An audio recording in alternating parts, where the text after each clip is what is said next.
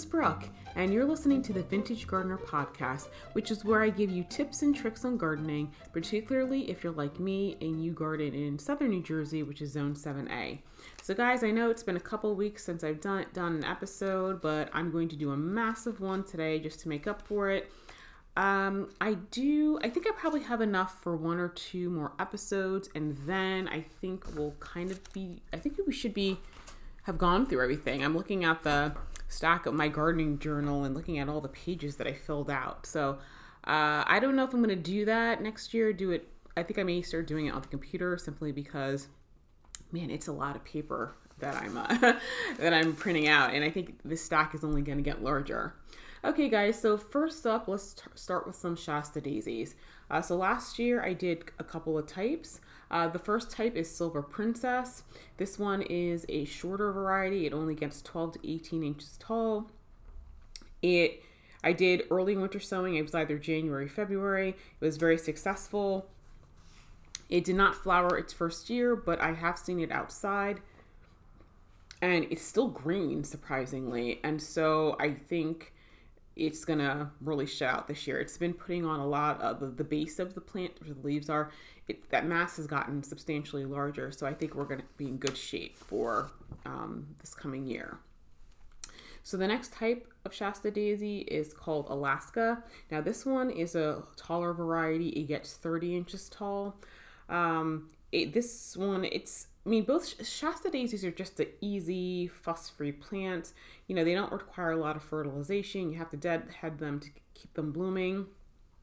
This is one of these things that, with this one, the tall variety, I would plant like 18 inches apart. The shorter variety could probably space maybe a foot apart. My note was that it did well with winter sowing, and it did not bloom the first year. Then let's talk about Love in a Mist. I did two types. I did Rose Jewel, and I also did one of the blue ones I had last year. The mature size is about 12 inches. I did winter sowing. I did like an early winter sowing, and they came up, they seeded. As a matter of fact, the ones I put in the pink section, I didn't collect the seeds, so I think they dropped. Well, actually, I know they dropped because some of them already started coming up in the fall. Now, this is one of those ones you can definitely plant it in early spring. As a matter of fact, you know what? I looked in the promenade bed and I saw one of the blue ones already, it's like 3 inches tall already. So we'll see if that lasts. We've been getting freezing temperatures at night, into the teens, and it's still kicking. Love in a Mist is one of the cool flowers from Lisa Mason Ziegler's book. And so my understanding is that if you do a late seed start, like late summer, and plant them in the fall and give them winter protection, like some leaves or whatnot, that they will overwinter.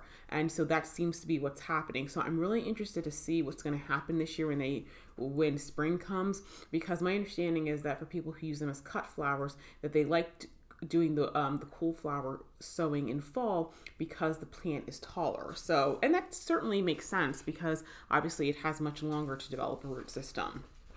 So I will keep you guys posted on how that one turns out. Then I did some Pincushion flower, also known as Scabiosa.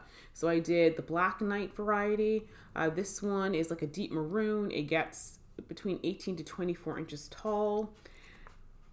I planted it out kind of late. This is definitely one that you can plant out early. I think I did like a February or March winter sowing, and it was quite successful. I got late blooms due to the late planting, and I noted that it had sturdy stems for like cutting flowers for arrangement. So this is one of those ones. I don't know if I have any seeds, but if I do, I'm going to make sure that once it starts sprouting, I get it in the ground as soon as the soil can be worked. So even if it's freezing temperatures, it handled it like a champ. Then I did some more of the Isaac House blend Pincushion flowers. Now this one is a perennial. Now, interestingly enough, the instructions on this one said that this one gets 24 inches tall. Well, I planted this one plant in the promenade beds in 2020, and it got 24 inches tall the first year.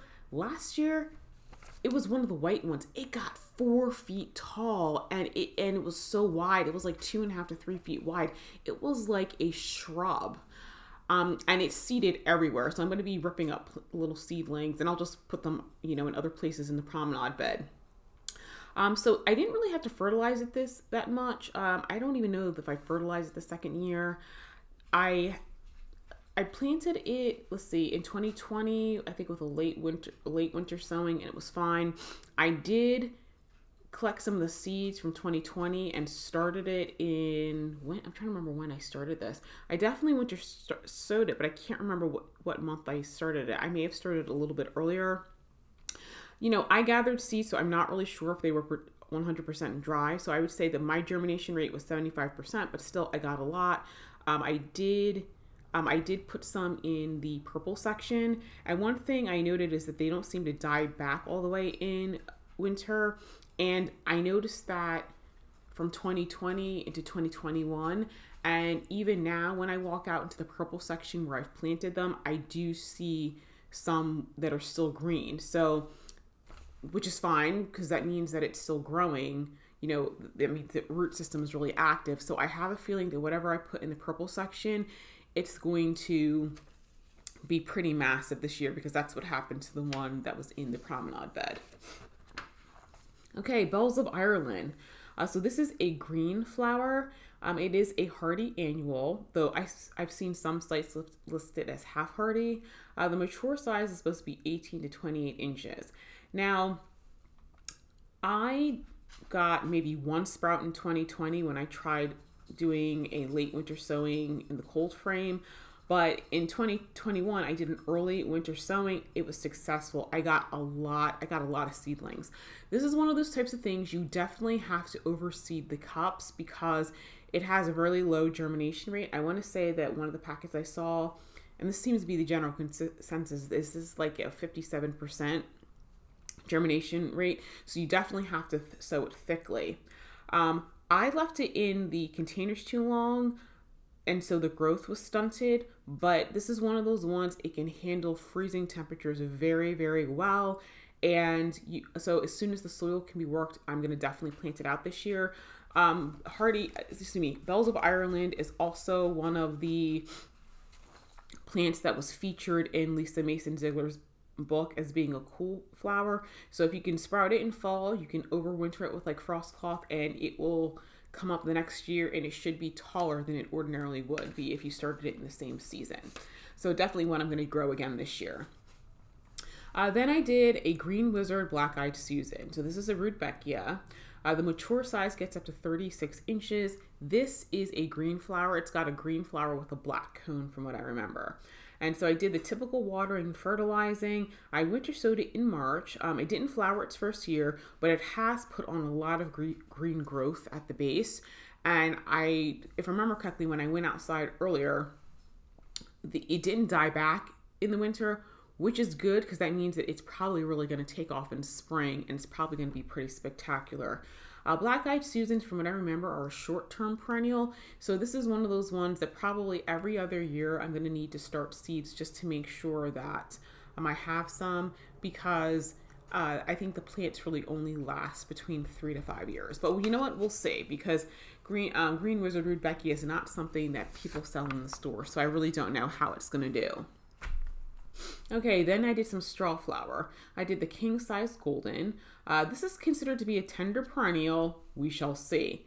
One thing I can tell you about it is that it's a vigorous self-seeder.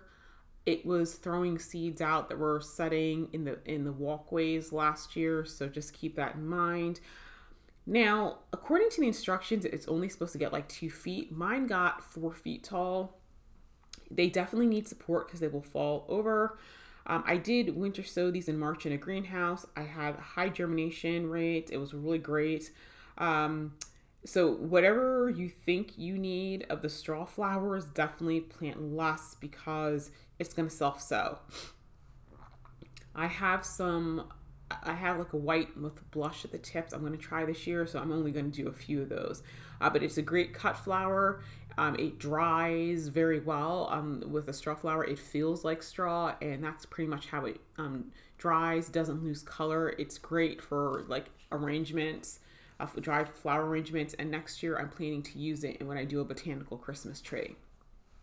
Okay, so then there's Lisianthus. Last year I did 2 different types of Lisianthus. I did Voyage 2 Light Apricot and Echo Champagne.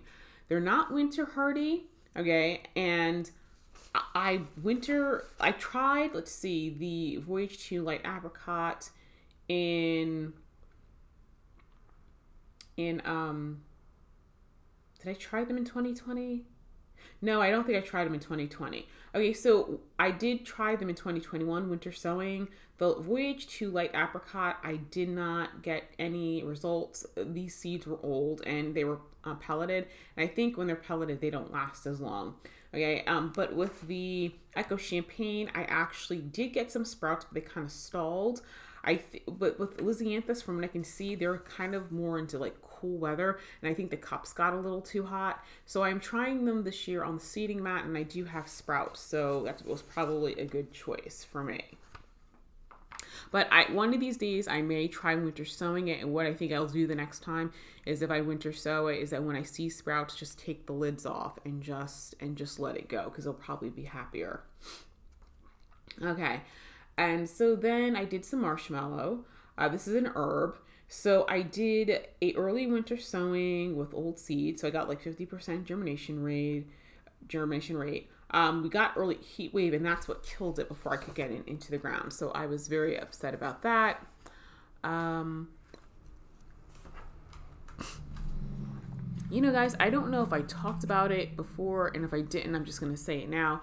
I also did some hibiscus from seed via winter sowing, which worked really well. I did use old seed, and so I didn't get the greatest germination, but I ended up with 4 plants from the 10 that I planted. I think I did mention that in another episode, so I repeated it, but that was definitely successful.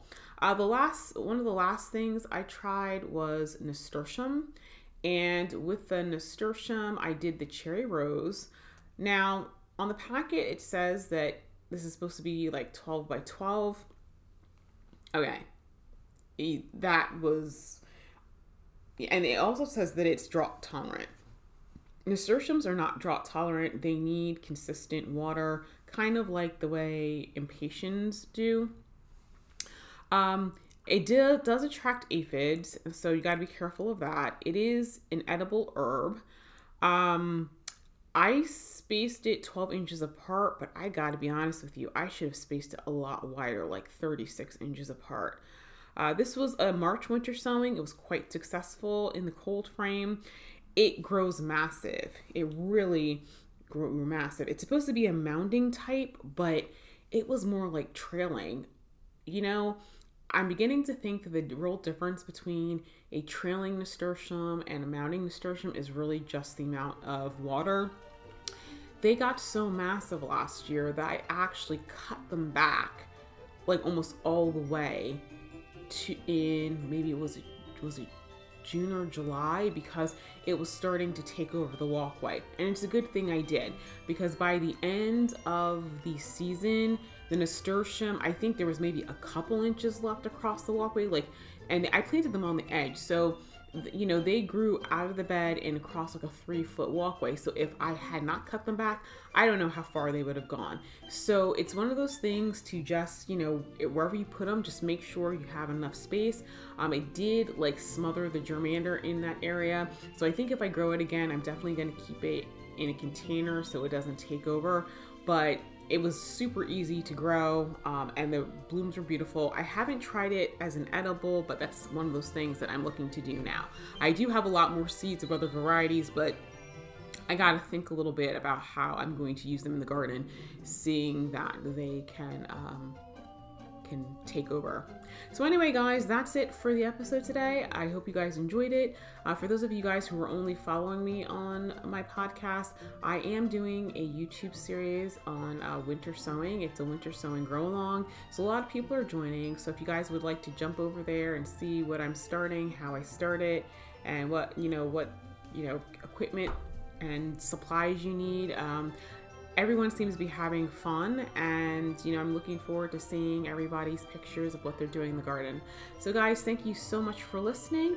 I will try to do another episode next week on some of the other flowers that I have.